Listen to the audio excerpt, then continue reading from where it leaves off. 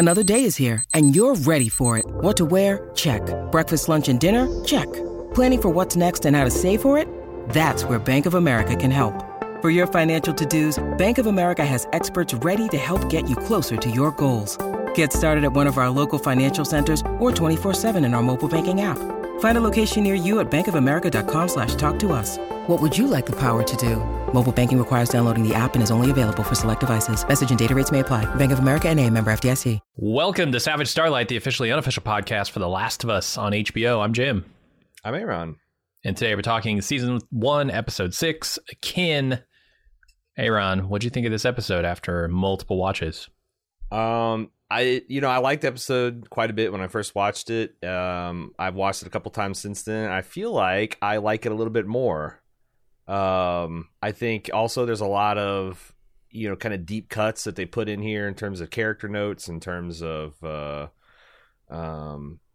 world building that I got a lot out of after I listened to the official podcast and watched the episode again. I really like it. I think we talked last week about the necessity sometimes at the game when it throws a real banger action sequence at you.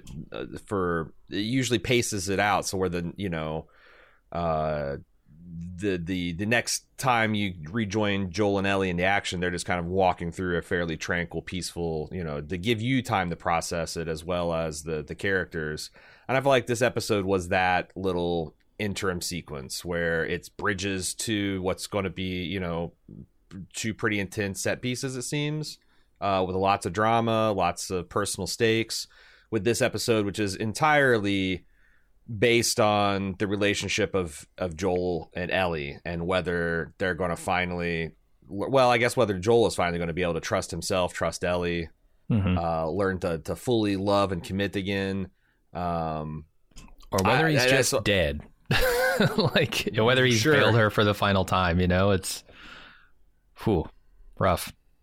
And I still really like the post-apocalyptic living. I like the commune lifestyle. I thought that was getting to see Jackson was a real treat. What about you, Jim? Yeah, no, I'm with you. I like it better the second time around. I got more of the nuance and the things that they were trying to do emotionally with Joel here.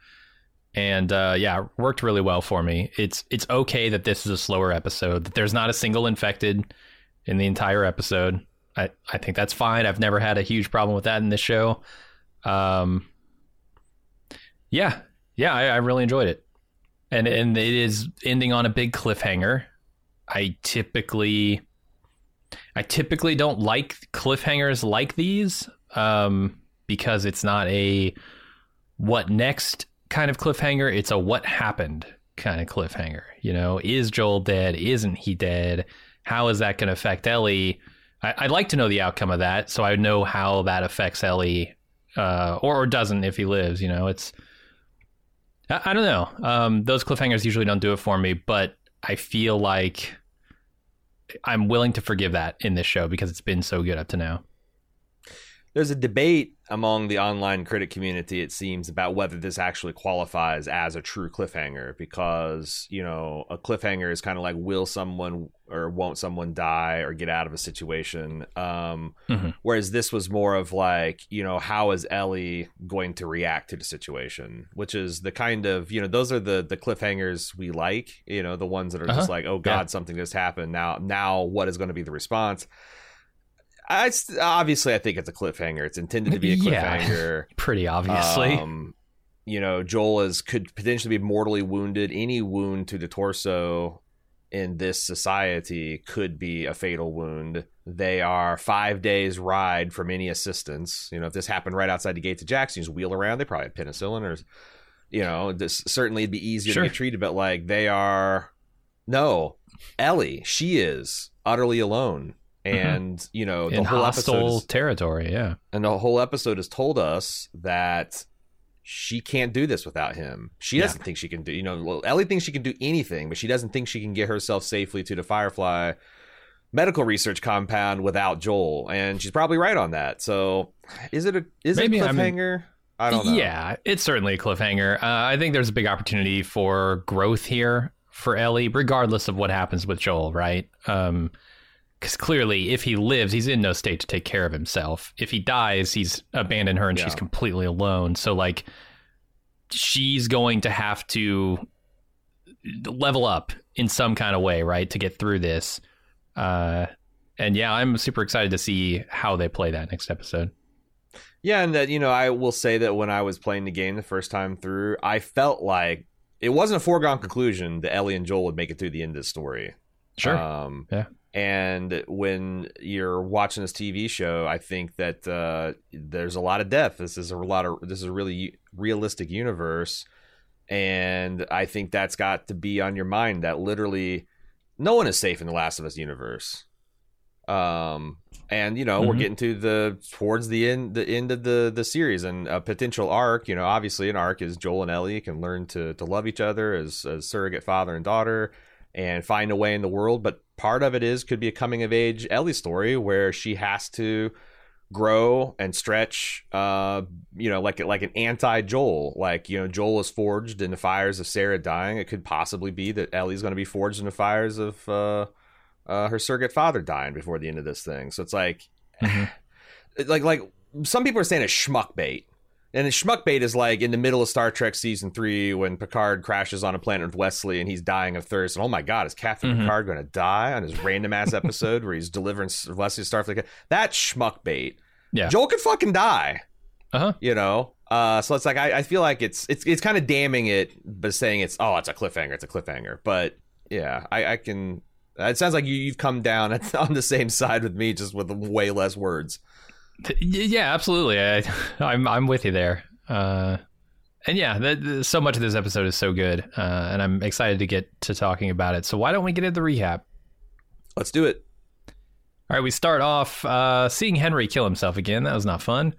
But 3 months later, now it's winter. Joel and Ellie hold a couple of people at gunpoint and demand to know where they are and if they've seen Tommy or the Fireflies. They haven't, but they show them their location on the map, warning them not to go west to the River of Death. But that's exactly where they've got to go. When they leave, Joel has the beginnings of a panic attack, but it subsides. Yeah, I put a big smile on my face this scene, and I loved it even more the subsequent trips through to see Graham Greene and Elaine Miles, this like old elderly couple, completely content with this lifestyle, have been living this lifestyle since before Joel was born, which I don't know about that, but but yeah, for a long time, right? And that's just him saying like, look, whippersnapper. And just how I don't know whether they have the measure of Joel and Ellie. I guess it's hard to put a gun on someone when you've already know that they've sat and had a bowl of soup with your wife, maybe. And to take him seriously as like a real bandito, but I just love the way they played this. Is like an old couple kind of amused that something is happening in their life more than, oh my God, we're going to die here. Yeah, no, it's great. Their interactions are a lot of fun. I love this I love both of their demeanors here, but this old man just being like, his wife's like, they didn't hurt me. Is like, I have eyes. And then he asked Joel asked like, have you seen my brother? And he's like, no, I haven't. Joel's like, I haven't told you what he looks like. Does he look like you? Yeah. Well, I haven't seen him. Yeah, I haven't seen anyone that doesn't look like this woman for 30 years, kid. And this is like, there's so much on when I was seeing it because like there's a lot of crosstalk. And there's a lot of like really subtle ironies, like when she says that they haven't hurt me, by the way. It's like, I've got eyes. She's like trying. If he was a little bit more observant, he wouldn't have been surprised that Joel's holding her at gunpoint, because she was like telling him with her eyes that there's something over there. And so that was really funny. And then the whole, did you make him soup? And she's like, yeah, it's cold out. It's just really funny. And then when Bella comes down. Bella comes down all three parts piss to 2 parts vinegar, and you know she's like using her mouth, and Graham Greene's like, holy, like who's this little psycho? Yeah, it's so funny. And just like, you know, like, you better point this out on a map, and he's like, looks at his wife like, did you tell him the truth? Are you telling me the truth? It's just, this show doesn't have very many laughs. This is some vaudeville shit here. Yeah, usually it's just Ellie, and it's nice to see some other personality telling some jokes here. Yeah, the other thing I noticed, like right off the bat here, is animals are apparently not affected by the cordyceps. We've got rabbits that you can hunt that are still out there, uninfected seemingly. Do you think that's because they typically run higher temperatures than humans do? It's a lot of things. Like, it's very rare to see a parasite that is adapted to parasite more than like, you know, like they usually specialize. Like, it's not just like it's not just like a fish. It's like a certain species of fish that's in this location, it's this temperature range. Because, you know, it's an arms race, like evading the lethal environment that is the inside of a vertebrate organism with their active immune system and whatnot is tough. So it's usually, if you can do it once, it's not like something you just do again and again and again, or you evolve to the point where now you're dependent on this new prey species. So no, I think it makes a lot of sense that this cordyceps only affects humans and would have a hard time infecting even primates. And I think that like the monkeys are there for that, right? You know, like there's no cordyceps monkeys. Maybe we need to see like a gorilla to make sure that, or a chimpanzee or bonobo. Bonobo? I don't know how those monkeys are pronounced. Those apes are pronounced. But like, yeah, like this suggests that like you can, you know, it's pretty specific to the species. How about this panic attack that Joel's having? I guess my question is, why now? He says, you know, it's the cold air. It's definitely not the cold air. What do you think is going on with Joel here? Why is his panic attack stuff manifesting now? He's getting close. He's getting close to someone, like, you know, there's this... So I've had panic attacks. And the first time I had one was in my late 20s. I was working at this very stressful job. And I was working like 75-hour weeks, and it was coming up on Christmas break. And my company, this consulting company, always shut down for a week between Christmas. And I was just like, if I could just hold on, if I could just fucking hold on to this break, I'll be fine. And I was fine. I had a great vacation. The night before I went back to work, I had my first ever panic attack. And a lot of times this stuff happens like where you get a chance to kind of chill for a minute, and your body and brain, who has been this white knuckling existence, finally says, fuck, thank God I can let go. And then that's when the psychological, the ramifications of the psychological damage you've been taking appear. So I think Joel has no choice but to keep going when it's him and Ellie, but he's getting close to Tommy, and his body and mind are probably even subconsciously aware that like this is a chance that we can let Ellie go. I can give her to someone that I trust, and who's not just I trust, he's better than me. He's just me, only younger and stronger. And like I think that's why the panic attacks are happening. He's getting to that point where his body and mind knows he can relax, and it doesn't have to sustain him anymore, I think. Yeah, makes a lot of sense. I'd also say he's failed her many times at this point, and those have kind of stacked up on him, right? You gotta imagine, like, the first time he failed her, he is like, that's a fluke, you know, we'll be fine. And then the second time it happens, okay, well, that kid almost killed me. The third time it's going to happen here might be a little more severe. I think that's a possible answer. I think the 3 months later of it all suggests that they've had a fairly uneventful last 3 months. So like it's got to be stacking with something else, because the game does that too. You know, it's not like Ellie and Joel's cross-country trip is beset by perils all the time. It's right. You in the game, you only join Ellie and Joel before some shit's about to happen, right? But you'll have months go by where it's relatively peaceful, and they just have to do basic survival stuff: stay warm, stay dry, stay fed.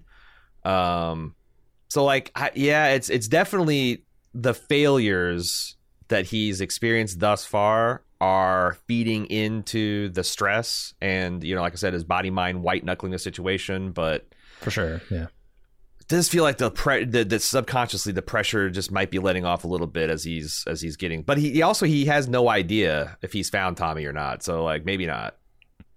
Yeah, I mean he's got to know he's close though. Looking at those maps. Right. And even if subconsciously he doesn't know you can relax pretty soon, there's also like, it's not like your mind and body can white knuckle existence forever. Like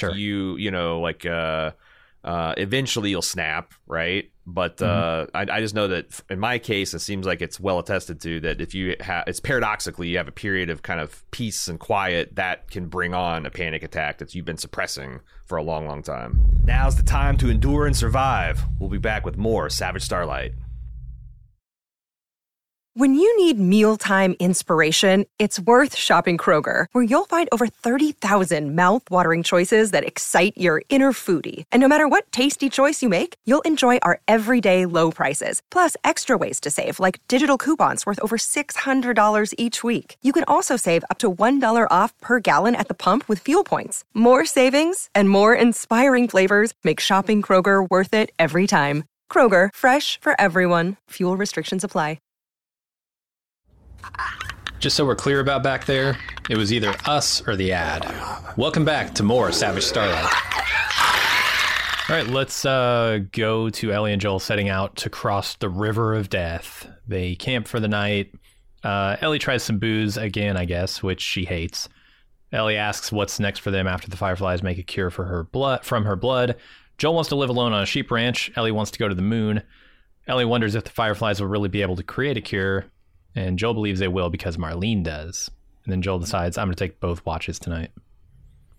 That's the other thing that I bet has really contributed to this is Joel is not getting any sleep. I mean, if you look at like all the scenes where they've been driving, all the implied watches that he's probably been taking because he refuses for some reason to teach Ellie to do more and to trust Ellie to do more. And obviously I know what that reason is. He's scared for her. But like, boy, he is taking a lot on himself and depriving himself of sleep and food. We've seen it time and time again. Like he is physically very run down as well. And that does not help. Yeah, and he looks like it. I feel like Pedro is starting to look a little frayed at the ends here. You know, with his shaggy haircut. His boots. His boots are useless. Boots, a little bit more lines in his face. Yeah. I mean, I love this sequence. I love the Fire Night chat. I thought that the way they shot this is gorgeous. Them just talking about their hopes and dreams. This is something that Neil pointed out in the official podcast, that as he grew closer to the characters of Joel and Ellie, and also as he worked with Ashley Johnson and Nolan North. Troy Baker? Troy Baker, yeah. It's okay. Not him, the other guy. Yeah, right. The two big ones. Mm-hmm. He got closer to Troy Baker. He found that he kept on giving Ellie and Joel character beats that were personal to the actors portraying them. Like Ashley Johnson is like an unabashed space enthusiast. So he started writing little things about like Ellie has become fascinated in the post-apocalypse about space. Troy is, I guess, a accomplished guitarist and singer, and so he's like, oh, Joel, that's when in the quiet moments, like that's kind of something that he's always kind of fantasized about, and I'll give him that. I thought that was really cool that, you know, each of the people portraying Joel has kind of like the characters in The Last of Us kind of, you know, not just embody them, but there's like a two-way flow to that, which I thought was really cool. And the line, but you know who my favorite is? Sally Ride. Sally fucking Ride. It's a great astronaut name. She's right. It is a great astronaut name. And I just, the fact that, of course, Ellie would gravitate to the first female astronaut. Mm-hmm. I just thought that was great. And the fact that Joel, who probably only knows one female astronaut's name, sure, just threw it out there. Sally Ride. It's great. Yeah. Oh, especially in 2003. Yeah. You're going to know a lot fewer female astronaut names. I like it. And I like the reason they give for Ellie, you know, wanting to go to the moon or space or whatever. It's because she's been trapped for so long, right? This is like the idea of escape, exploration, that kind of thing. She's only been able to look up for anything interesting. Yeah. And I agree. Yeah. Like grow up to QZ, you got they're in Boston. You got the back to the ocean in front of you is a wall. Where else do you look up as a kid? But where else do you look up as a kid than up? Where else do you look up as a kid than up? Where else do you look as a kid than up? Is I think what I was trying to say there. Yeah. All right, Joel, do you think that Joel's sheep dream is like sincere? Was like he just Well, this is his way of saying shut up and go to sleep, kid. Right. But also, maybe. Yeah. Because like, he's I don't like, know. I just you think can he's like a sing giant... on a sheep ranch too. True. I got the opinion that like when he's like to a ranch, he had a clear idea. It's like, yeah, I want to be there, but then he's kind of like trying to find like what this ranch would be doing. It's like what kind of physical labor could a single guy handle? Cat? No, there's no fucking way. You know, like sheep. Yeah, there you go. Sheep. Chicken. Nah, that's chicken's not hard enough. Rabbits. Nah. Sheep. That's where it's at. Yeah. Well, he should go back to that shack and pick up those 2 old goats. He can start his ranch with them. All right, let's move on to the next part of this scene and a couple others. Joel falls asleep again. So apparently Ellie took the second watch. Joel and Ellie cross the bridge over the River of Death with a lot of tense music, but completely without incident. Ellie tries to learn how to whistle. She wants to be taught how to hunt. And finally, they reach a hydro power station. Which I guess we'll stop there for a second. I didn't get this in the first time I watched it because, I mean, I don't know. I just watched it the first time and I didn't hear it. But like they do show that Joel is kind of having these nightmares. They're suggesting that he's having this uneasy sleep. Not getting much of it, but the little sleep he has is fitful. I thought that was great. That like just watching Pedro do simple exercises, like a man that wakes up, doesn't realize where he's at, then has a sudden panic attack of where he is and what time it is and what could be happening. And like, he's just really good at doing all that stuff. And then he snaps awake and then Ellie's standing there like a boss with the rifle, you know, hey, I'm keeping watch just like you taught me to. Yeah, she's very capable. You know, but Joel can't, he probably sees that. He just can't let himself rely on it, right? Because he's supposed to be protecting her.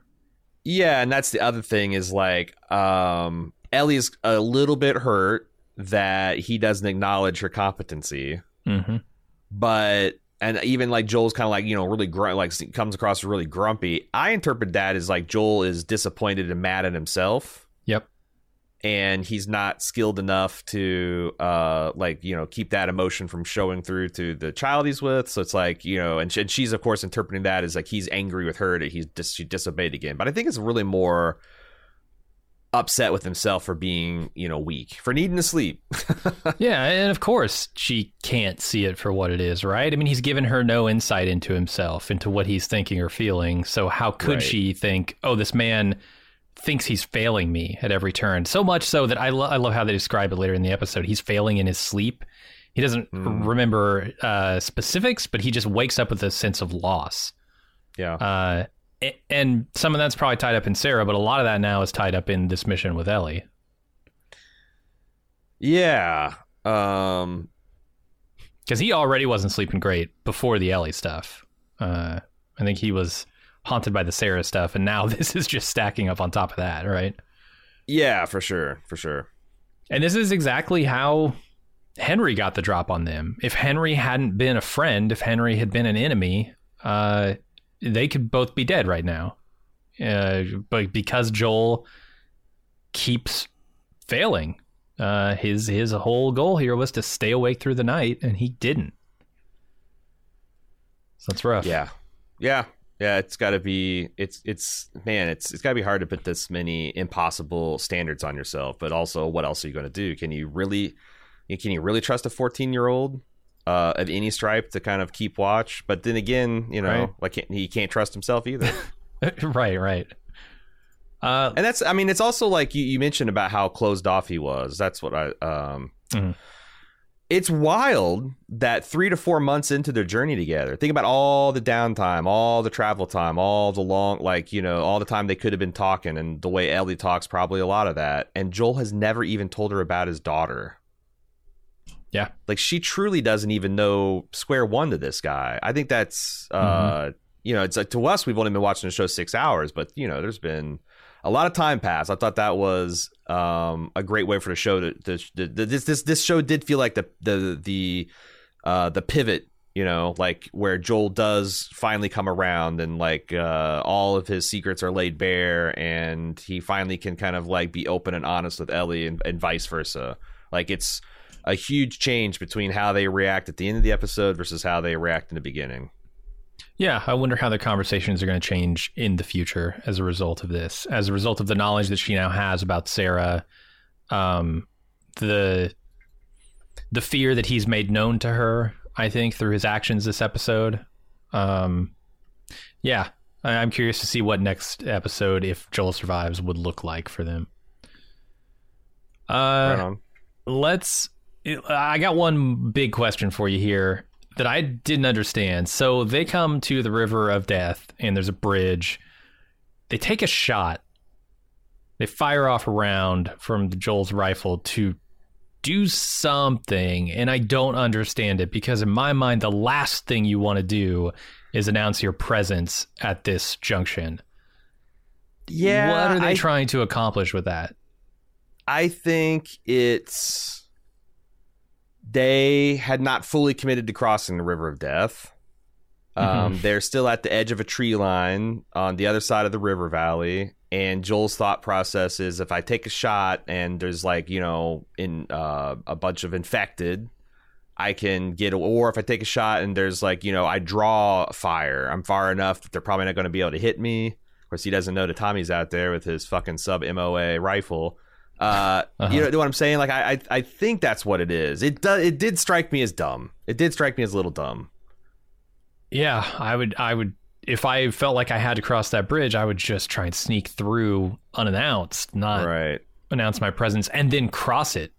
If anything, I would announce my presence, leave the location, and go cross somewhere else if I knew there was another crossing. But is there also the implication that Joel doesn't quite know that they've crossed a River of Death? Because I think that there was in the scene that before they ride up on him, Ellie's do you think that was a River of Death? And he concernedly starts looking at the map right before they ride up on him. So maybe it's he doesn't know, he's kind of got, because look, I don't think Joel is a great orienteer. Apparently, like Graham Greene said, how do you get lost if you have a map? I don't think he's great, and he's clearly crossed a River of Death without meaning to. I think he meant to go around it. So maybe that's why the gunfire too, is he didn't know that there was extreme danger. Okay. Yeah, there have been a few things in this show that have puzzled me like this, and that was one of them. So just curious. Do you know how hydro power stations work? Because I don't.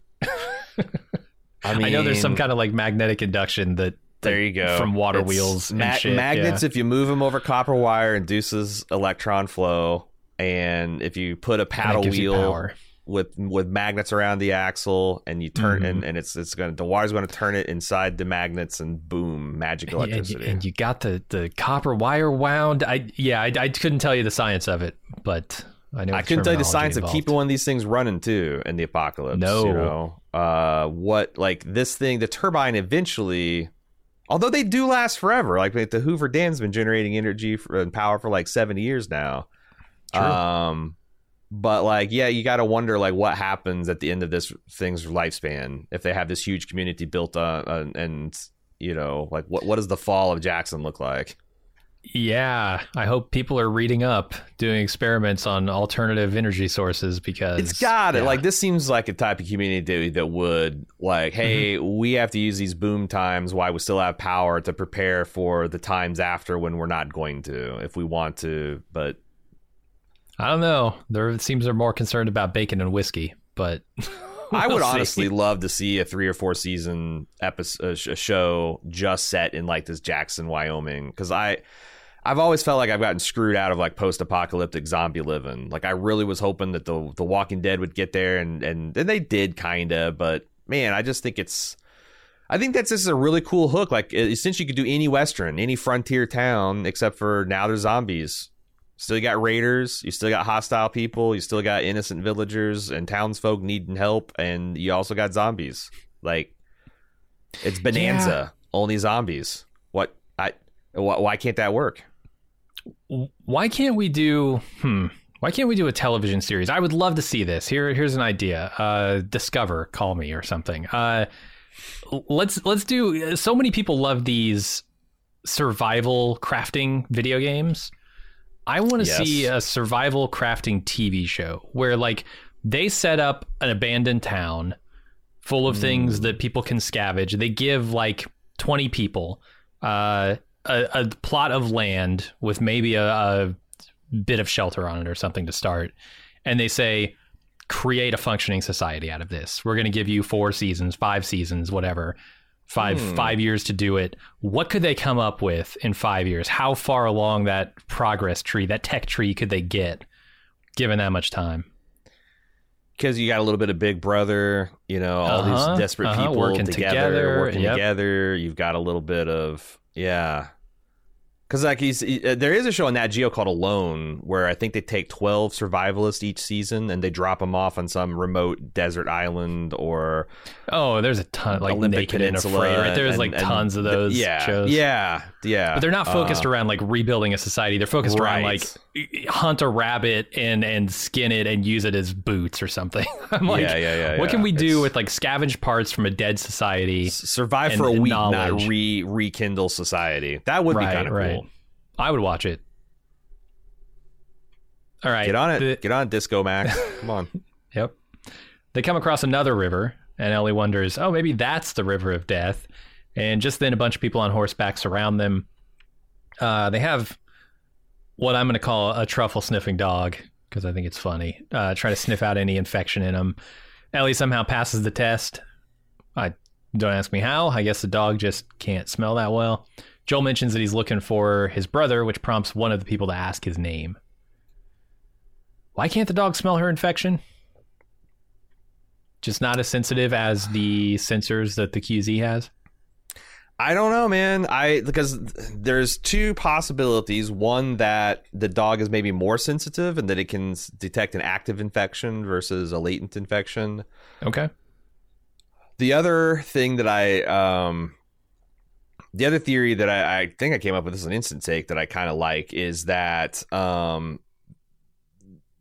Ellie's not like if Ellie would be scanned by Fedra scanner right now, she'd show up as non-affected because it's been many months since the last bite. There are no active cordyceps we don't really cells know, in her body. Yeah, I mean, I'm just speculating like what could cause it to fail. Is that like it's possible that she just no longer is even passively infected. Sure. You know, like her body is completely just shut that shit down and just scar tissue now. So I don't know. This is a detail that was not in the video games. So yeah, no, I don't know if they need to spell that out anymore. I think it's fine to just leave some of that ambiguous. But the other thing is, the other thing is like, I guess there's this idea that there's, you know, like with the COVID tests, like a lot of times COVID tests for antibodies, which is the evidence that you used to have an infection, not that you're currently infected, right? And the dogs might essentially, you know, or the scanners might detect those antibodies that said that you have been infected or you were infected, versus the dog only cares about whether you are infected. I don't know. Yes, but I'm not sure. I'm not sure if it'll play into the season later on. These breadcrumbs, we'll have to see. Yeah, we'll see. So they all ride back to the gated town of Jackson, where Joel is reunited with Tommy. Here we go. I'm excited to see this. I'm excited to see Tommy still working construction. He's doing what he does best. It's a contractor. He's a goddamn contractor. This is such a good scene. It's all like really subtle work here with just looks and stuff, but there's so much going on in this scene beyond just the joy of being reunited with the 2 brothers being reunited. There's a lot of tension in that moment, especially if you look over at Ellie. And Tommy and Joel reunited is a little bit threatening to her. It's a little bit scary for her, and you can see it on her face at the very end of this scene.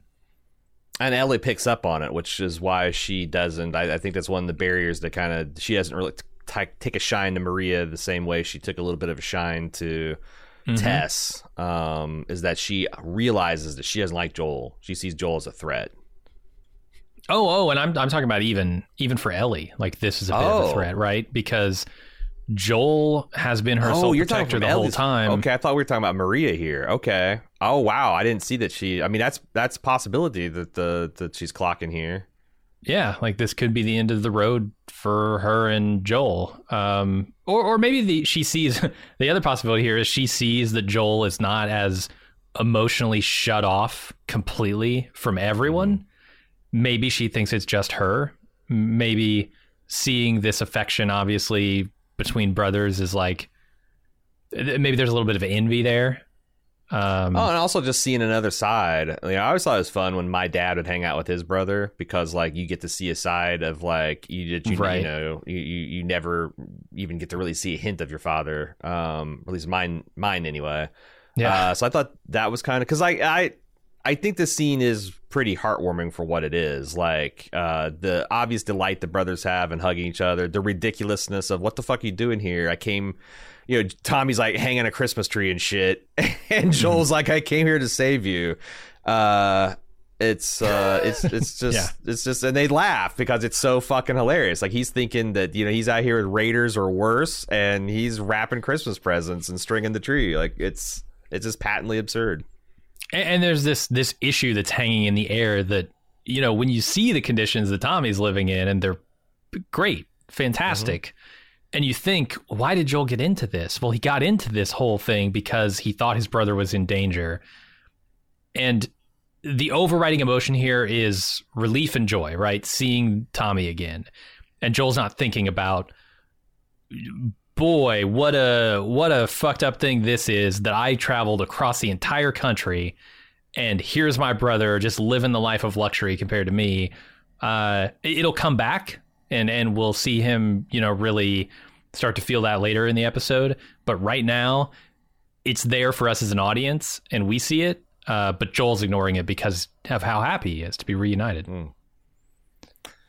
I noticed there's a couple of things that I want to talk about. There's like when they're riding up to the gates, one of the riders is flying a red handkerchief, and they've clearly got some kind of signal system. So, like, if they weren't flying any flag, maybe that's a sign that there's hostile, or if they got a red flag, they got strangers. So make sure there's armed security. I like that, but like, I thought sure that they would have Joel and Ellie on the back of their horses, but Joel and Ellie actually have horses, implying that they just bring spare horses in case they round up strangers, or... Yeah, I didn't rewind. Or did they lose two people on this ride? Like, maybe, yeah. And they left them back there. We'll come get you. And the two towers where the Rohirrim are like, oh yeah, we had these two guys die. I hope their horses carry you better than they did. Or it's an Always Sunny. I'll come back for you. Yeah, I was looking to see as the scene was playing out if there were two other people on the backs of horses, but I don't know why they would make them ride. First of all, it's not easy to ride a horse at full gallop. Sure, I don't think so anyway. I think it's wild that you put a 14-year-old girl who's probably never seen a horse in her life on the back of this horse and just like hang on, and she's like riding at you like with her back straight and her, like it seems crazy that you would double up your own people so the newcomers can have their own horse when the newcomers might even not know how to fucking ride. Mm-hmm. Yeah, I'm with you. That was a little surprising to see Joel on his own horse. Just have emergency spare horses, just pull it out of their saddlebags and boom. Yeah, if you can, you might as well.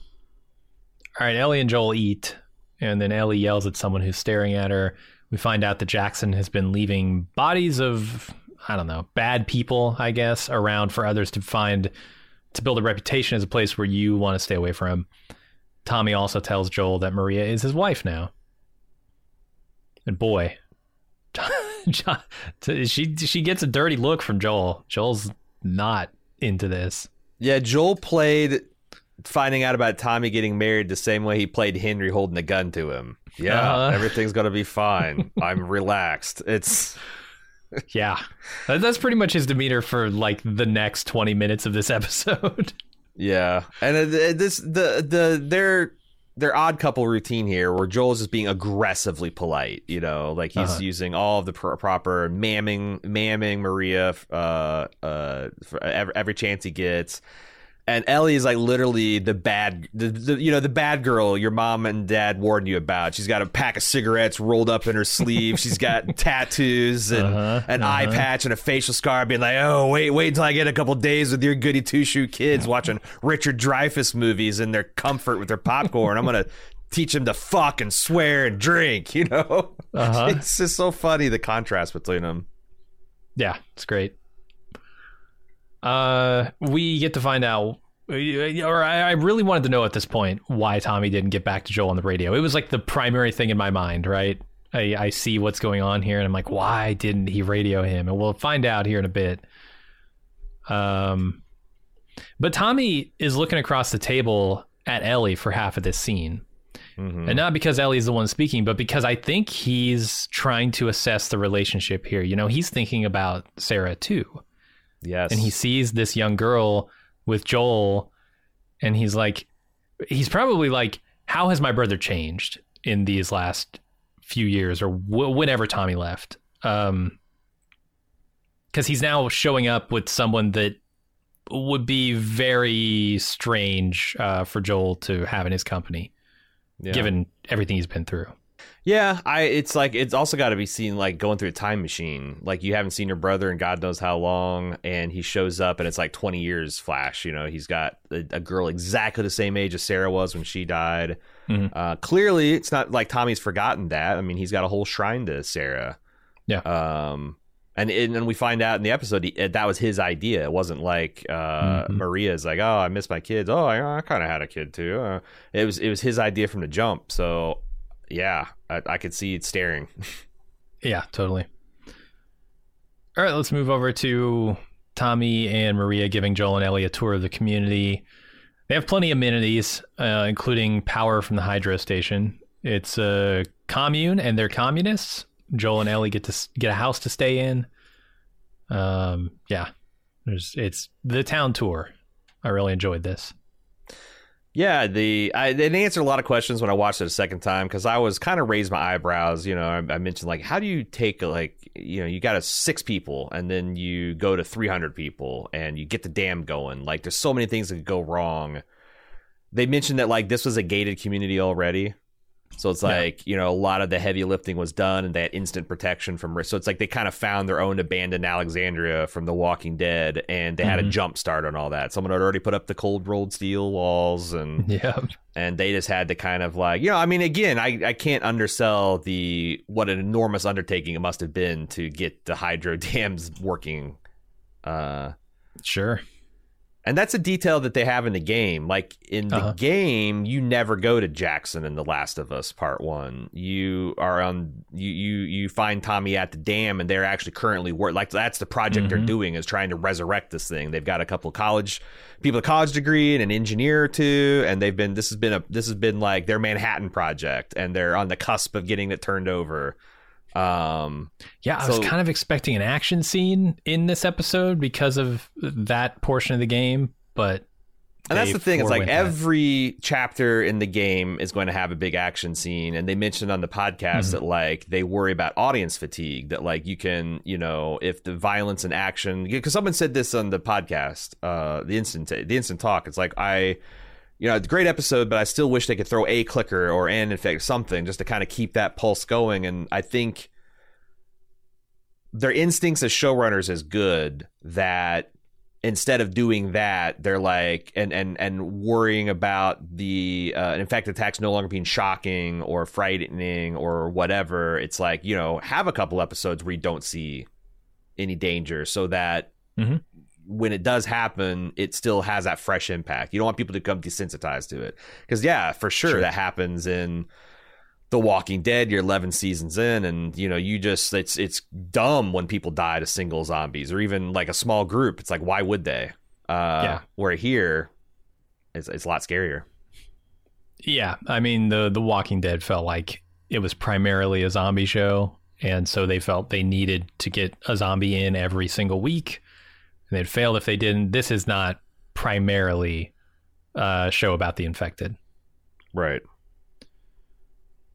There's a couple of good looks and lines here in this scene. As we're touring the town, Joel kind of asks, you know, how do you keep this place safe or secret or whatever? And Maria says something about, well, partially we stay off the radio.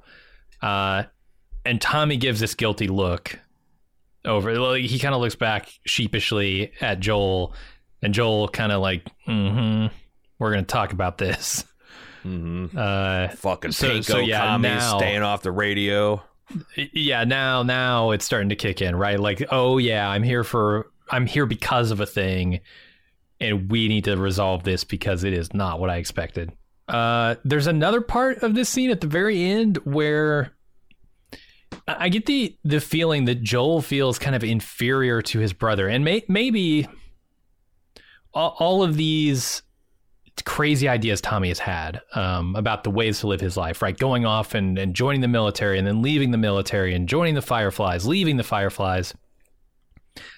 I think Joel's kind of surprised and a little dismayed that Tommy has somehow landed in this very nice life that he has not been able to find, and maybe a little resentful because he feels like he's given him that opportunity and not had it for himself. Because at the end of this, like, Ellie, when they mention, oh yeah, we've got these houses over here that you can stay in, and Ellie's like, gotta be better than the shitholes we've been staying in, and Joel's like, we've been doing fine, like staring daggers at her. I get the feeling that he's like angry, almost angry at Tommy, or resentful of Tommy for finding this better life. Yeah, I definitely think there's that. I think there's also an element of, you know, Joel is admitting to his weaknesses in this episode, and like, but maybe he thinks that he's done pretty good. Like, maybe Ellie doesn't understand that, like, but like when Ellie's like, oh yeah, we've had a really rough go of it, that kind of like triggers his failures. One thing for him to beat himself up, is someone else to be like, oh yeah, you kind of fuck up from here, and we haven't been doing so well. Yes, exactly. Yeah, he realizes she's right. I don't know. Then we're going to go to another real good scene here where Joel and Tommy go to the town bar to catch up. Tommy asks about the kid. Joel says he was paid to take her to the Fireflies and asks where they are. Apparently they have a base over at the University of Eastern Colorado, which is about a week's ride south. He asks Tommy to come with him, but Tommy turns him down, and it leads to a discussion about the things they had to do to survive, why Tommy didn't radio him back. Apparently it's because he's going to be a father, and he doesn't want the wrong people to find the place, which, boy, that kind of sets Joel off. He gets offended. He says, fine, I'm leaving in the morning. We'll be out of your hair. But Joel's looking for a way to, he's looking for a thing to take offense, because he is just dealing, like, there's nothing, Tommy's not saying anything wrong, that like, I'm going to be a father, I got to be more careful. Like, Joel in normal circumstances, I'm sure would be happy for him, but he is, you know, the fact that Tommy's going to get a shot at the life that was taken from Joel, the fact that Joel has gone through hell in 3 months, worried about his brother, and his brother is sat up here in the lap of fucking luxury. Like, Joel's doing as good as he can not to like put hands on Tommy and probably throttle him, right? Yeah.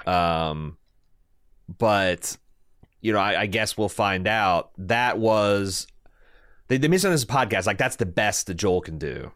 You know, like, Joel and in his present state of emotional constipation and closed offness, like, just not being a complete asshole is a struggle for him, but he manages to do it. But Tommy interprets that as hurt, and he needles him back. You know, just because life stopped for you doesn't mean it has to stop. Now Joel's pissed, and he can get the fuck out of there.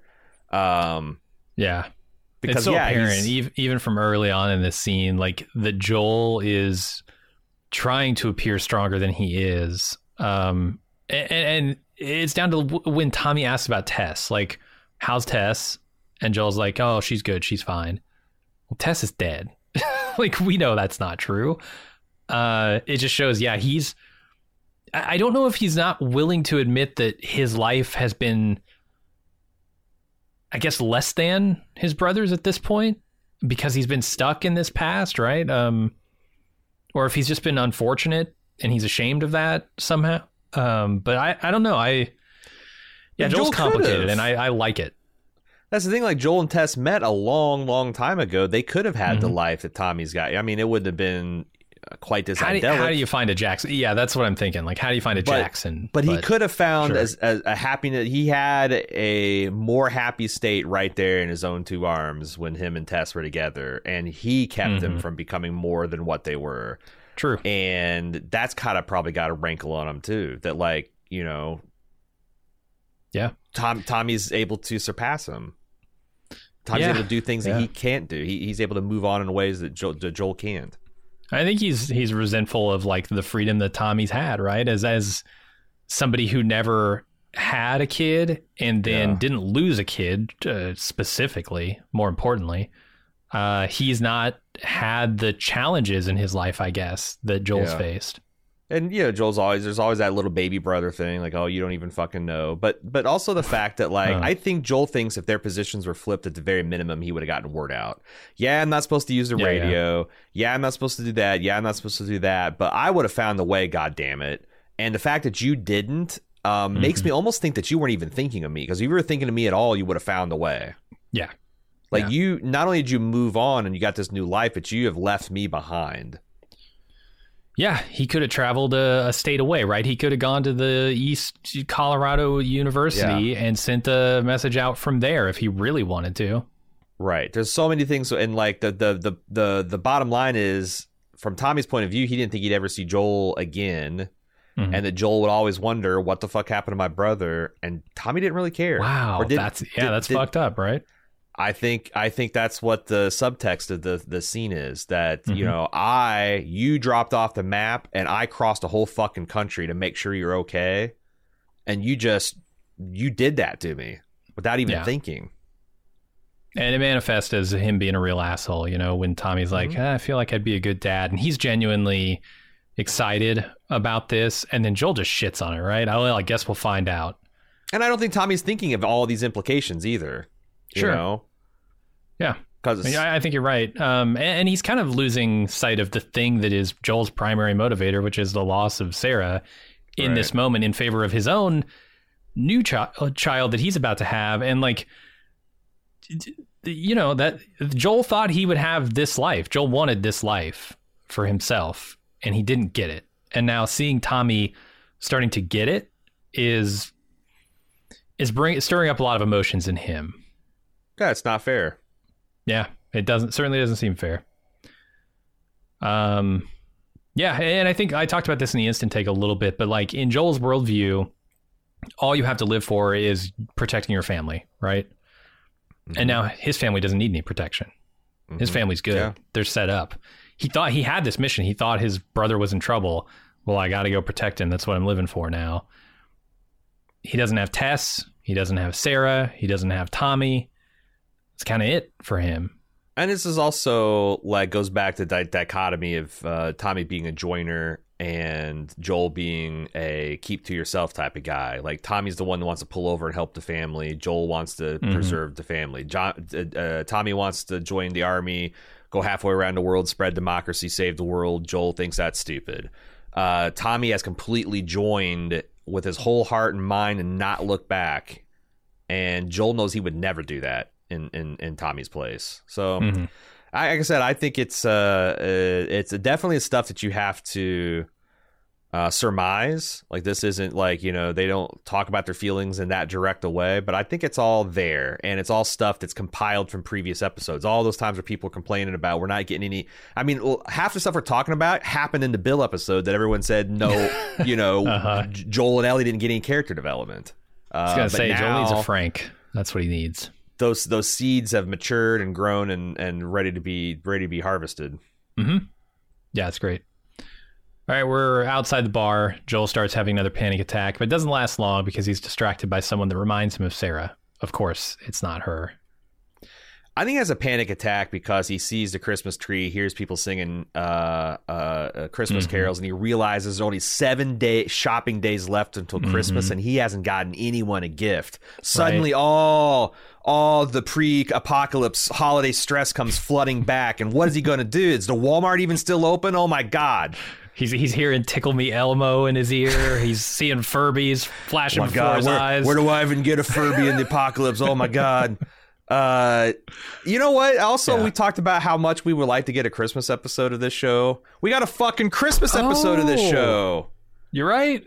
It's like straight out of Whoville. You got the whole community holding hands, singing songs around a Christmas tree. It's fully decorated. Mm-hmm. Actually, yeah. you're making a joke about this, but I think it is partially the Christmas tree that triggers him, because if you see later in the episode, he's having flashbacks to a Christmas with Sarah.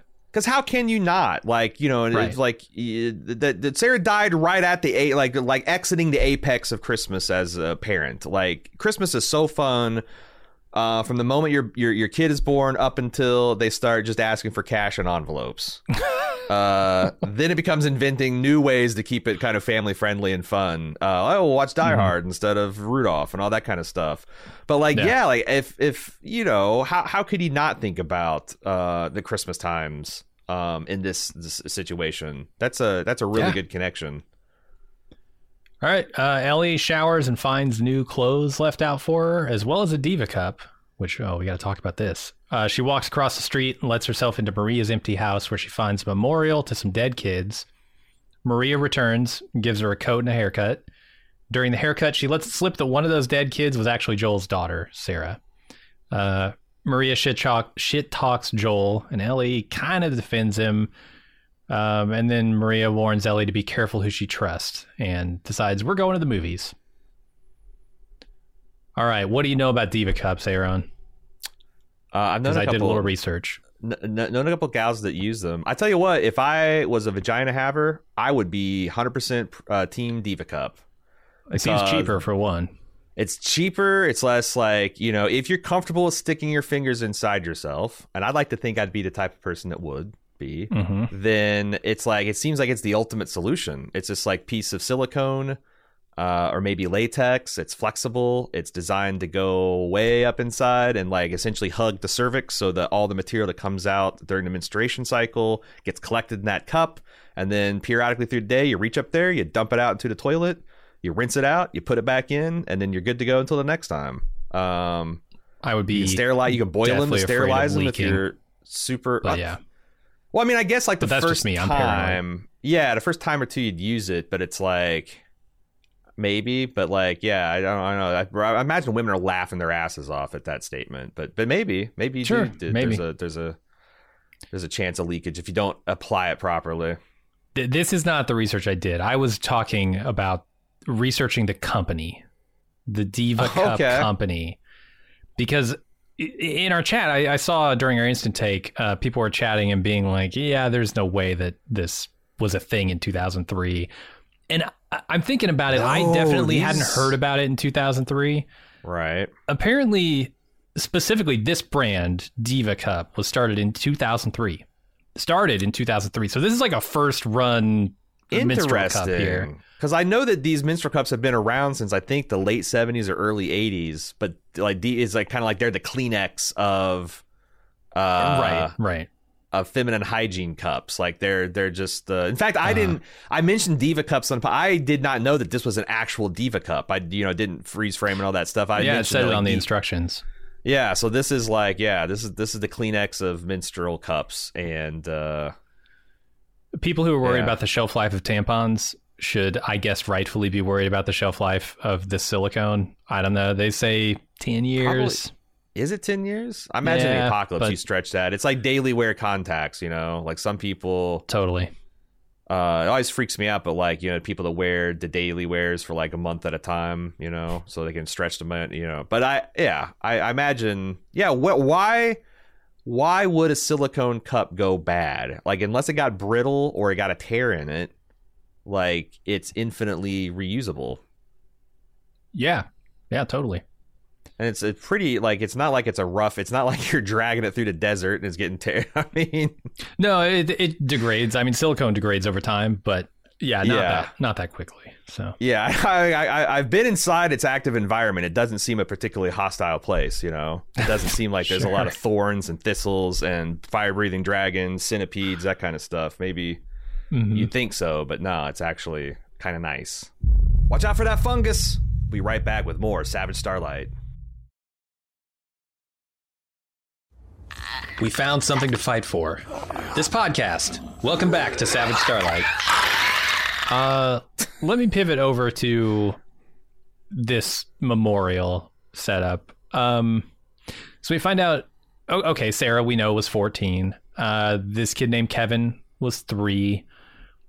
Is this Tommy's kid, or is this just Maria's kid? I think Maria said something in dialogue that was hers. That she just had the one. It makes a lot more sense, because I did not think it had been 3 years since Tommy left, let alone the almost 4 it would take for the kid to be 3. So, okay, that makes sense.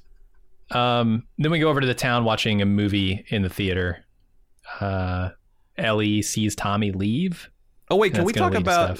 We just talked about the Diva Cup for all the. I want to talk about the scene with Rutina Wesley and Ellie, Maria and Ellie. I thought that was really great because it's something that we don't see in the video game. In the video game, we stay with Joel's perspective. Ellie goes off Maria, and when she comes back, she's clearly pumped Maria for information because she's discovered about Joel's daughter and she's got all this more. But like seeing it from Ellie's perspective and that.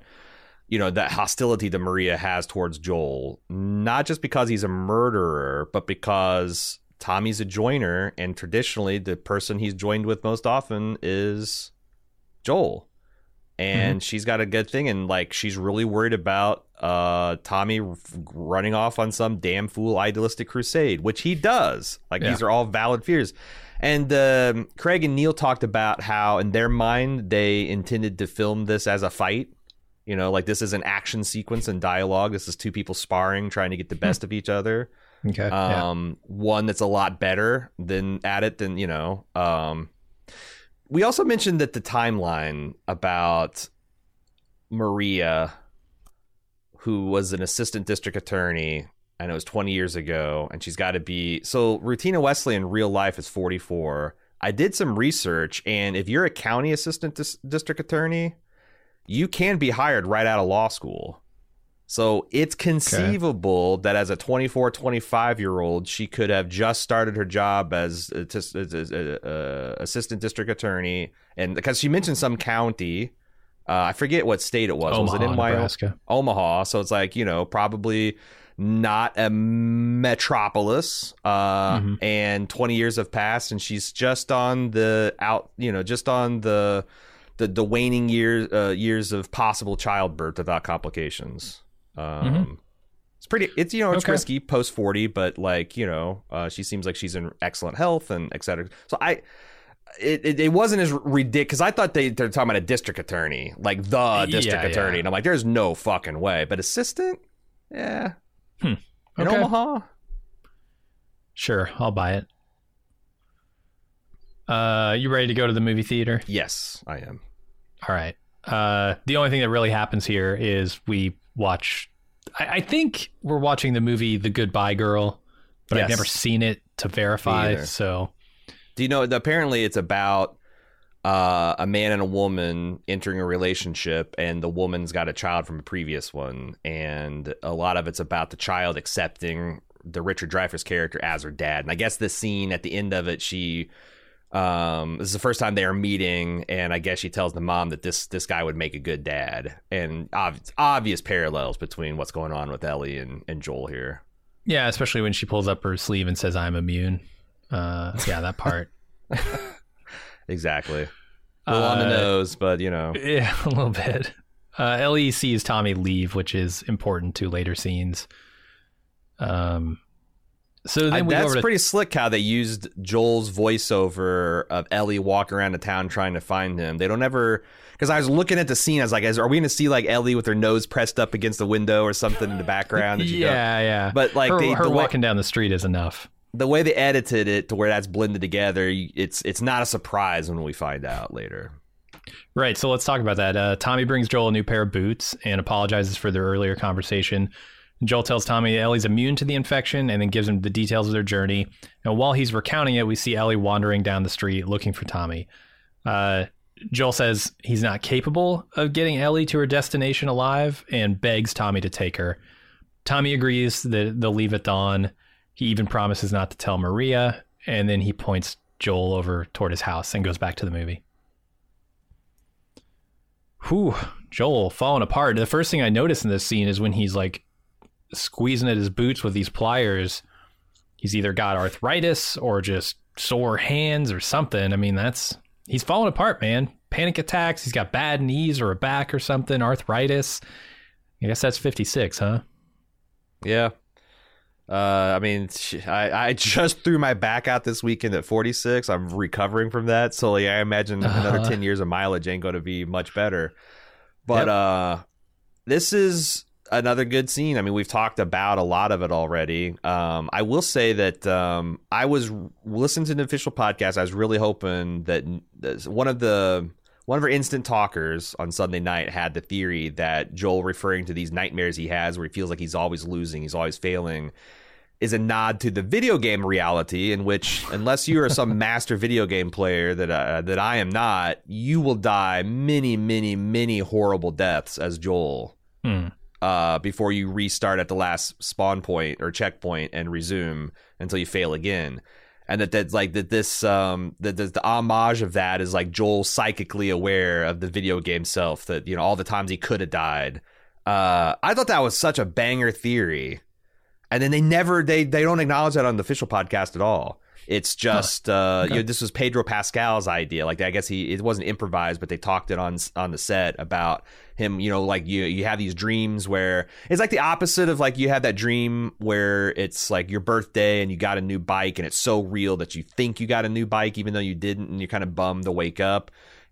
He's like, there's like other dreams you can have where you lose something and it feels so real, but you don't remember it. You just wake up with this just feeling of loss. Yeah. And that's something that Joel is waking up with every fucking day. That's a great interpretation too, but I gotta say, I like that he's dreaming his alternate Joel death dreams. Sure. He could be doing both, right? And just waking up because him dying in those scenes is him failing. True. Every time Joel dies, implied, Ellie dies shortly after. Yeah. No, I really love this scene. There's such a powerful scene. This is one of the very few insights we get into Joel. I mean, he doesn't open up with people like this. The fact that he's at the end of his rope and he's got his brother here allows him to be more vulnerable in this moment. And what really comes through in this entire scene is not how fearful Joel is and how angry he is at himself, but how much he cares about Ellie. Like, that's the driving force of all this. If he didn't give a shit about Ellie, he wouldn't be having this conversation. He would just be letting her go. He wouldn't continue this mission, or he'd go along knowing, I might die, but it doesn't really matter that much. He cares about Ellie, and it's not just that Ellie could be the salvation of humanity. I think he's bonded with this girl over the course of the last 4 months to the point where he cannot bear to think that she would die. Yeah, and I expressed some confusion because I was always confused in the game about like why isn't the natural thing is just like, will Joel and Tommy escort Ellie? If not, get a posse of people to Tommy trust and stuff, because like this is the most, you know, potentially the most important person in the whole fucking world. After I watched this a bunch of times and I listened to the creators talk about it, like when Joel says I can't do this, he's like if a 5-year-old, you told a 5-year-old to pick up an engine block and they go up and they try to, they can't do it. They just can't. They're not physically capable. Yeah. And something I've appreciated as I've gotten older in life is that we think of strength in terms of physical terms. And like, you know, obviously you wouldn't expect a 5-year-old to carry an engine block, even though a very strong man might be able to lift that up, right? With emotional and mental strength and toughness, we just assume that's infinite if you care enough about it, right? Right. But I've come to appreciate that like people have limits on that stuff, just like real physical limitations. And Joel, when he said I can't do this, he literally means it. I fucking can't do it. In my present mental state where I'm having constant panic attacks about failing this girl, I can't do it. It's like asking the 5-year-old to move that engine block. It's not about how much he cares, not about how much he loves, not much how he doesn't want to disappoint people. It's just like he has a finite capacity and it's been exceeded. And when I think about it in terms like that, like clearly it would make more sense, you know, for them both to take that, just like it might make sense for the 5-year-old to pick up the engine block and do something useful with it. But it's just not going to happen. Yeah, and from Tommy's perspective, if there's someone else to do this, he's not going to, right? I mean, you've got his brother here begging him to take on this responsibility because he can't anymore. Tommy has responsibilities of his own that I think are just as important to him. And the only reason he's ever going to agree to this is because it's so important to Joel, and Joel is incapable of doing it. And so when Joel comes back the next day and says, I'm giving you the choice, and Ellie chooses him, Joel's had a little bit of time to process this, right? And this might just be what he needed to get him back on track. I'm sure like he's still on the edge, but maybe not as on the edge as he was before. And so Tommy's not going to go with him if Joel doesn't absolutely need him to. Yeah, I mean, it's going to if Joel is capable of doing this, Tommy will let him do it because he has things that are extremely important to him as well. This family he's about to have. And this conversation, the realization Joel's has, is going to dovetail into the next scene. But before we move on to that, I just want to mention that, like, the one thing I do find inexcusable to this day is when Joel says, you can't tell anyone, Tommy, I only trust you. Tommy should have absolutely told Maria and probably a couple of his really trusted friends on the council. And then he shows up next morning with like 5 serious people that they can be trusted. That's right. And not. And like Joel's like, I only trust, like, fuck you, Joel. Like, you only trust me. Well, I don't have that problem. I trust a lot of people. And if this isn't important as you say, then we're not going to take it a chance. We're not going to take a chance on my fucking sub MOA optimized rifle and just my own strong right hand and sharp right eye. Like, we're going to, I wish that they had done that. Totally. Yeah. It doesn't make perfect sense here for Tommy not to tell Maria at least. But it does fuck up the rest because, like, how could Ellie say no? Like, if Joel Joel comes next morning, is like, oh, I could and like, it's not just Tommy or Joel, but it's like Joel plus Tommy and a bunch of other, like, then it completely transforms the game. So at some point you got to kind of accept the logic of this, but it does, like, I don't think there's any rational, they're just not emotionally strong enough to trust type of, argument. It's just, this is. Yeah, and I don't know why Joel thinks that no one else could possibly believe that she's immune. Like, they're just going to shoot her. They're going to see an old scarred up thing on her arm and just blow her head off before they even think about it. No, some people would, but like, I think some people, but not these people. Tommy would know the people to trust, and I don't think Maria would do that. Right. And also, I'm not saying this is unrealistic, because I know there are dudes out there with their codes of honor that would do this exact same shit. If your brother came up and said, you can't tell anybody, even if you think it's fucking stupid, you're still going to, because that's what you told your brother's going to do. And honestly, Tommy and Joel seem like they could be that way, but you're right. I'm 100%. I'm with you. Oh, no, these guys are peas in a pod, I think. And they certainly were. I feel like they're diverging a little bit here because of the damage to Joel, because of the experiences each of them have had in isolation. Yeah. I mean, living on a commune, post-apocalyptic commune where everybody's getting together and raising kids has got to positively impact your feelings about humanity, right? Oh, yeah. And I like the moment where, Tommy goes back to the movie theater and he chooses not to stand with Maria there because he can't talk. He can't talk right now. He knows that if he starts talking to her, he's going to tell her about Ellie. And Maria knows. Oh, she knows something's up. Yeah. Yeah. And I think she has a pretty good idea of what it is. Mm-hmm. And man, I just want to say how good this scene is from an acting standpoint too. I mean, Pedro Pascal has never done better work. I don't know. I really loved him in this particular scene. Yeah, no, you're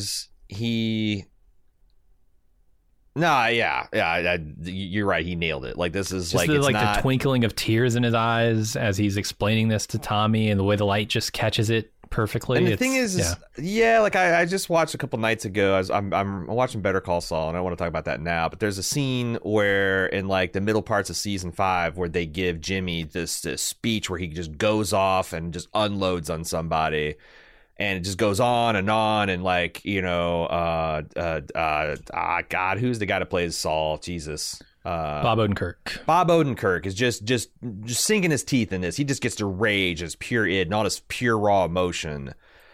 But it's not nearly as impactful as Pedro Pascal with red rimmed, tear streaked face, because like this is a man who is so closed off, and so like just through this little crack in the dam, you can see how much emotion is behind that. And I think that's actually kind of harder to play than someone having like a fucking Royal Shakespeare moment where they're just venting their spleen. Like the amount of control that you have to be this particular dialed in of a performance, I think is super impressive. Yeah. No, I loved it. If Joel's just bawling and sobbing and snot running, it wouldn't play. It would seem false. But this is Joel losing his shit. Well, yeah. This is Joel at the end. This is what this looks like, Yeah, this is this very strong man, the emotionally closed off man, having that moment where the dam is breaking, but like the dam is still there. It's just got a hole in it. Yeah. Yeah. So Joel goes back to the house where he finds Ellie, and realizes she's overheard his conversation with Tommy. She's angry and hurt and brings up Sarah, which is a big mistake. And Joel ends up telling her that he's leaving in the morning. Leaving her, not going. Joel goes back to his room and remembers Christmas with Sarah. Boy, this is a hard scene to watch, man. A lot of it is straight out of the game. This line about just being more scared is definitely straight out of the game. Joel... You're not my daughter. I'm sure as hell not your dad. That's another. Because I remember playing this and just thinking, and probably saying out loud even, like, Jesus, Joel. Like, this feels wrong when it's happening to you, And acting like you're the only one in the world who can feel loss because you lost something precious to you. There are a million yous out there, Joel. Everyone's lost someone. Look at the world. It's not your right to be the only person to feel like this. It's just that you're so stuck in it that you see other people getting past it, moving on, and you get angry at them. The gatekeeping of loss and grief that goes on here is really, it's just a bad look for Joel, and just the way he turns on Ellie here, because he's unable to talk to her. He's unable to explain what's going on in his own head. It's rough. Yeah, and he's I think this is a mistake a lot of parents make with teenagers, is to dismiss their emotions as like, when they fall in love, it's like, oh, it's just stupid puppy love. It's this, that, and the other. And there's some truth to this. Like, 20 years from now, will your 14-year-old look at their boyfriend and think, oh my God, this was the love of my life? Probably not.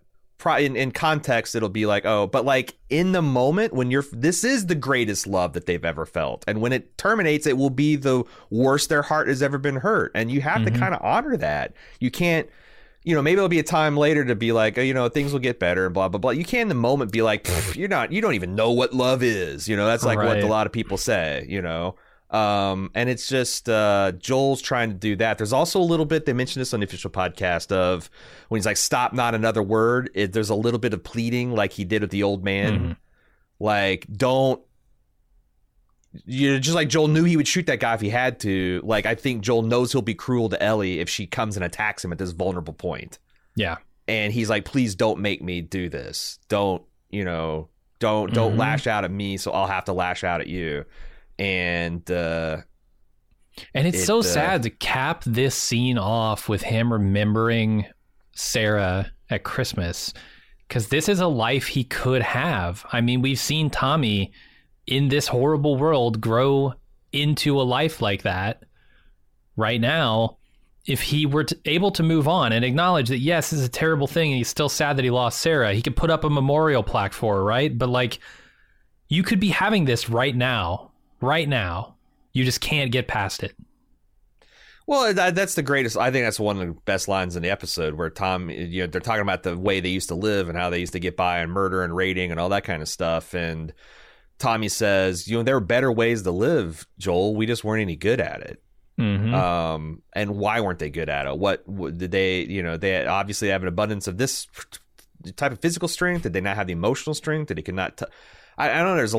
There's a lot to unpack there, but I thought that's just such a great line that, we are fooling ourselves by saying we did the things we had to, because look at me now and I don't have to. Yeah. But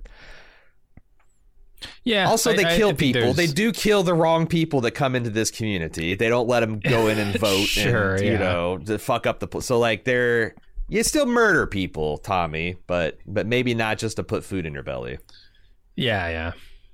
That's such a funny thing where they say, you know, that they make examples out of the wrong sort of people, but then later in the episode, Maria is giving a tour in town. She talks about how the old bank is a jail, but it's empty. There's nothing. We don't have anybody in it. Mm-hmm. Maybe you lock up the dangerous people you're not sure about instead of just killing them. Maybe, I don't know. Yeah, I can't tell because Tommy calls it like he describes these people as the people who've tried them. And to me, that means like they've come in, they've attacked them, specifically tried to like harm them, not just shown up and not fit into the community, right? So maybe it's something where, well, if they're trying to kill us, we have to kill them to stop them. But look, I would love to go into the civics and politics of this place, but if we do, it's going to be another 2 hour long, over 2 hour long podcast. Well, then let's move on. Because I do also wonder, like, what if someone decides they have a breach in this community where there's just loggerheads and like one family just wants to move. Okay, fuck it, you do whatever did they let them leave? Right, because they don't let them use the radio. Right. So I would love to see like what kind of, how would this society deal with like it's essentially a civil war. People want to leave the union. You can't. It's against the law. You can't do that. Yeah, they'll throw you in jail. We'll see if we ever come back to this, but I don't know. Yeah. Tommy's still there, so we could. Yeah, and I'm not saying that's even a bad thing to do in this particular world. It's just, I'd love to see that shit get explored. Tough decisions. All right, the next day, Tommy takes Ellie to the stables to get some horses. They find Joel there. He's apparently decided to give Ellie the choice to go with him or Tommy. Ellie immediately chooses Joel. Tommy says, you guys have a place here in Jackson when you get back. And Joel borrows Tommy's gun and they say goodbye. When Tommy came to knock on Ellie's door, did that make him a Tommy knocker? Oh my God. Here's shame on you. Secondly, Tommy gave Joel his gun. Does that make it a Tommy gun? Oh, I did 100%. He's a Tommy knocker wielding a Tommy gun. Yeah. There's your quota for puns this week. Mm-hmm. Now, when we go to the ad, make every shot count. We'll be back with more of Savage Starlight. We're not the cure for mankind, but we have your favorite podcast. Here's more of Savage Starlight. Anyway, I love this scene. Joel, the way Joel describes his journey, his emotional journey in this scene, like he came here to steal a horse. He's been standing around for 30 minutes, probably like saddling it up, probably wondering if he's making a mistake. 30 minutes later, here he still is. So you got a choice. And this, like he could have gotten out of there before 30 minutes, but he's been stalling for time. And also there's this subtle grammatical shift where Joel came out to steal a horse. But then he asks Tommy, Tommy tells him there's a place for you here, and he says, I'm counting on it. And then Joel says, can I borrow your gun? Mm-hmm. Like I'm stealing coming back. Implies you're never coming back. Borrowing is a promise I'm going to be back, and that shift happens after Tommy says there's a place for you here. I thought that was a really nice touch. Mm-hmm. And also, we haven't been, because like this is something I gushed about on the Instant Take, but like, my God, the scenery in this episode, this whole thing takes place like this stable against this dramatic mountain backdrop where there's like snow kind of obscuring it. Like God damn, this is a beautiful part of Canada that they're filming in. The Canadian, with the Canadian Rockies just always in the background. Oh my God, incredible. The other thing about this gun is I think Tommy describes this as the gun that he probably had in the first episod, right?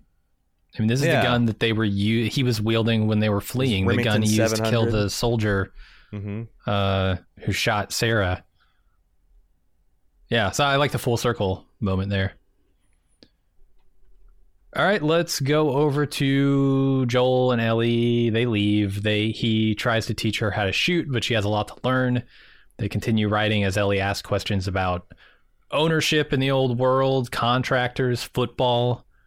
And then within 5 days, they arrive at the University of East Colorado. It's a lot of great moments here, like Joel putting around right on the target. It's like one of those things where it feels good to be a superhero to your kids. Like every once in a while when you can do, when your kid's struggling with something and you can nail it, or, they mentioned this in a podcast. It's like, it feels good to be the dad, but also as a kid, when you see your mom or dad do something super heroic, it reinforces that you're safe with them, like you're with a competent, serious. So it's like everyone loves it. I thought that was funny. The look on Pedro Pascal's face when he's like, yeah, we were pretty cool. Everybody loved contractors. And the way she kind of melted into his back at the end of that scene, like she just kind of like, leans up against him, and it kind of brings tears to my eyes because it's just such a great way to show the fundamental shift that's happened in their relationship post Jackson. Yes, absolutely. And like I love Ellie when she calls him on his badass dialogue where he's like, Tommy didn't know what he was talking about. We had 5 easy days, no problems. There's still time to find out. Oh, the contractor. It's really funny. Yeah, he's almost given himself a superhero name, like you're saying. He's John Wick. Yep, he's revising history and building walls. So then they search the campus for fireflies while chatting about more stuff, about school, Joel's real wish for his future, which is to be a singer. They see monkeys. They spot a firefly symbol pointing them to the biomedical sciences building.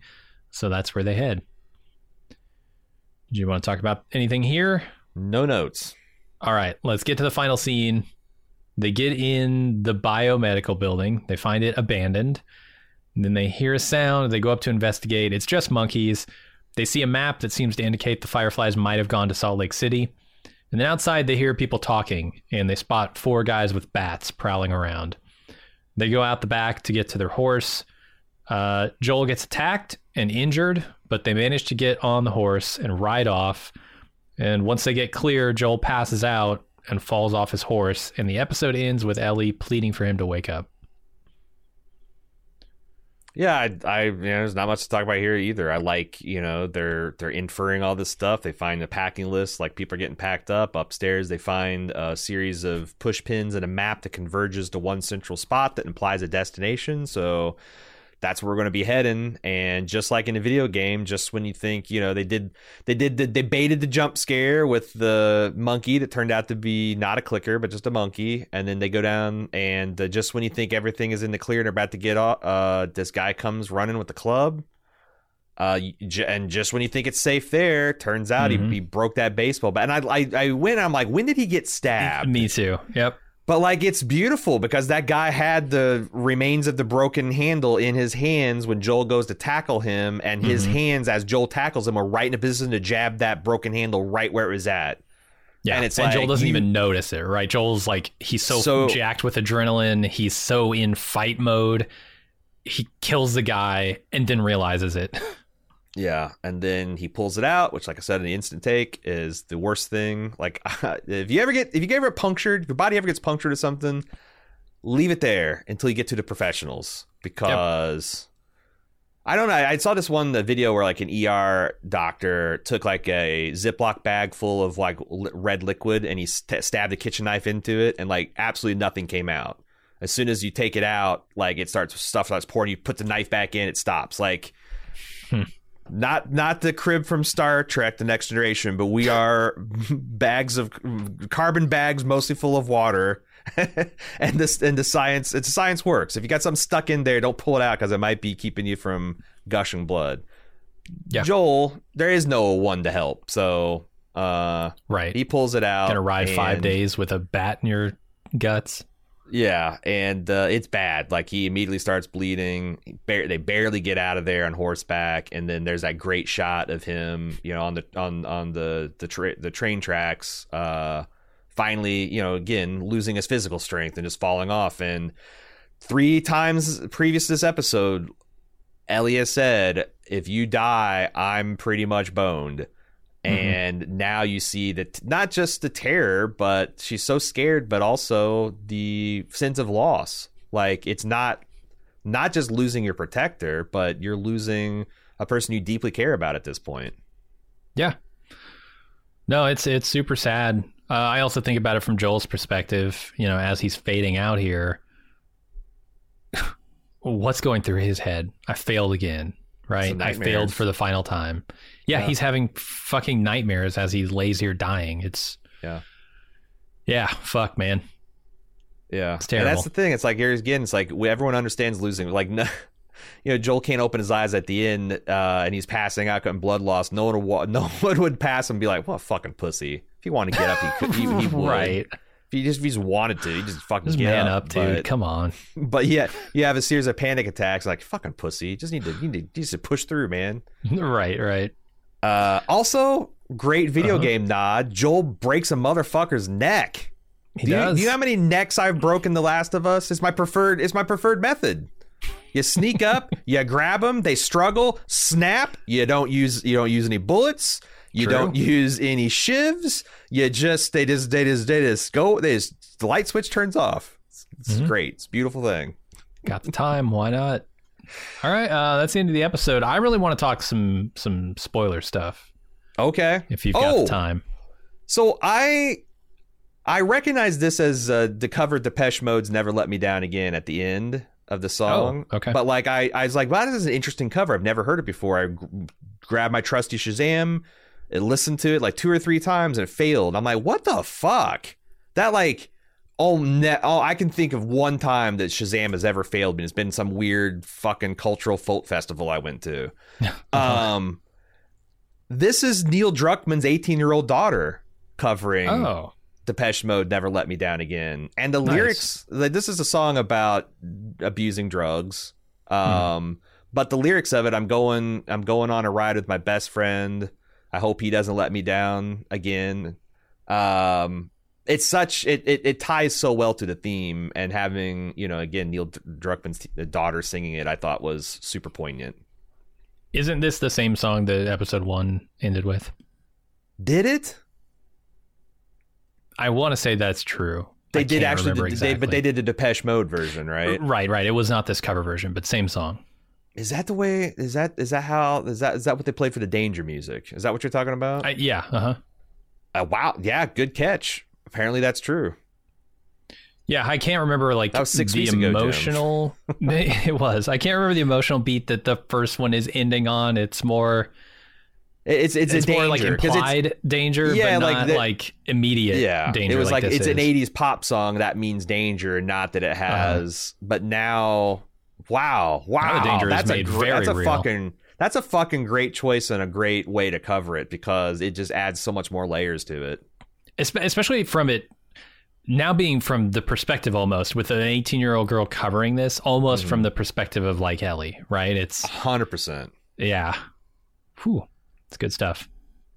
All right, I just about said that's it, but I forgot we have a Spore Lore section. Is this a Spore Lore or a Super Spore Lore? It's just probably Spore Lore. I think it's just Spore Lore. So if you have played The Last of Us, or you don't mind spoilers from The Last of Us, you're free to come along to this section with us. But otherwise, this will probably be the end of the episode for you. If you'd like to send us feedback, we'll be doing a feedback episode on Thursday. TLOU, TLOU at baldmove.com is how you send that in. Follow along with everything that we're releasing on Twitter, twitter.com/baldmove if you want to stay abreast with the latest Bald Move stuff. And if you want to get rid of the ads, the annoying ads that play during our episodes, and watch get exclusive bonus audio content like our Instant Talk episodes that we record live right after the episode airs each Sunday night, go to support.baldmove.com. We could really use your support, and we really appreciate it. Okay, there's going to be a little bit more in the Spore Lore edition, but I do recommend everyone that has not played the first game, get the hell out. Get the hell out while you still can. Mm-hmm. All right. Yeah, we're about to talk about zoo animals. I think we've lost our tail, Jim. I think we're good. I think we're good to go. We can talk now. All right, cool. They got the monkeys in there. They didn't get the giraffes. Wait a second. The giraffes are in this scene? Because I thought that happened in Denver. No, because I thought that the research monkeys were from the research. The others are from the zoo, right? I could have sworn it happened here. You might be right. Because man, if they don't fucking do the giraffes, I know. That's why I was so mad. It's not like I'm going to riot because it's not like that makes or breaks the fucking game. But it would be like if they do, shit. It would be like if they tried to adapt the second one without paying homage to some of Ellie's interests. Okay. Yes, I know what you mean without saying anything. Yeah. Okay. Maybe it's not this part of the thing. So there are two like big plot points coming up that they're gonna have to stretch a little bit. I think stretch the plot out for 3 more episodes. I'm looking at this. I'm going, well, the next episode is obvious what that's gonna be. Yeah. Although I saw like previous next time on stuff, and it looks like we're gonna explore a little bit of Ellie's past, which I'm excited for. But yeah, the next plot point, which is just Ellie trying to protect Joel here, that stuff, and then the stuff at like the very end of the game with the Fireflies are like the 2 plot points we have left. But we got 3 episodes left. Let me ask you this. When Ellie gets up at dawn, doesn't she run off? Doesn't she run away in the video game? She does, yeah. I'm glad they skipped that here. Well, yes, I think it's fine the way they did it, but like, doesn't Ellie get injured in the process? Because I remember thinking that the point, because there's a point where Joel finds Ellie injured and's like, "Oh, Ellie girl," and fusses over her, and that's the point in the game you realize that he has, he loves her like Sarah. Does he find her injured? Because I remember a mad dash to find her. Like him and Tommy jump on horses and ride as fast as they can to go find her. Because Joel's in a blind panic about her getting herself hurt. So, but I thought I remembered there was a scene at the end where he's like cradling her in her arms and like fussing over her, and you realize like, oh my god, it's happened. He's there's a whole sequence where you play as Ellie, right? And like these people are hunting you. Well, that's in the next. I think that's going to be in the next chapter. Well, there are 2 parts to that, I think, because I think Joel gets injured there. Because right in the game he falls and gets stabbed, like it's the old rebar through the guts in the game, right? Yeah, well, I can't remember exactly. I'm sure this is thrilling for people who've played the game and know it extremely well. But no, I think Ellie has the hunter, not hunters, but you know what I mean? People that are stalking her in this cabin. She's holed up there, and Joel comes in and saves her from that and gets injured in the process. And then we have the stuff that we're about to get into, I think. Maybe. I did think did you think that when we saw the guy stomping up in the cabin with the bow, that was Joel when the episode first started? I'm like, did they hole up in a cabin in the winter? I was trying to think of like how all that stuff happened. But, it turned out to be Graham Greene, of course. But because it's been about 18 months since I played the game last. It's only been about a month. I don't know what the fuck your excuse is, but I don't have one. Bad brain? I don't know. Bad brains. No memory. You got donkey brains. I got the donkey brains. Here's one thing I do vividly remember is how hard it was to imagine that Joel would survive his injury in the game as well. It seems really hard to imagine he's going to survive here in the show. Man, I tell you, but she finds antibiotics in the game, right? Or she barters for it. I think so, but the rate at which he's bleeding out, just like the rate at which he passed out here, there's no help around. It really feels like, Well, before we invented antibiotics, like any kind of wound to the torso, like penetrating wound to the gut or thorax, was almost universally fatal just from the infection of it. But like if you can stop the bleeding and you can get penicillin into this guy, then most people will live, Yeah. No, now I'm remembering. Yeah, you're right. She tries to trade with these guys for medicine. Towards they get in trouble, and Joel at some point will wake up, but like later after that. There's So I'm very excited. I think the parts where you solo as Ellie are some of the best parts of the game, some of the most impactful, some of the scariest shit, and I'm that really diner excited. Restaurant fight scene is real good.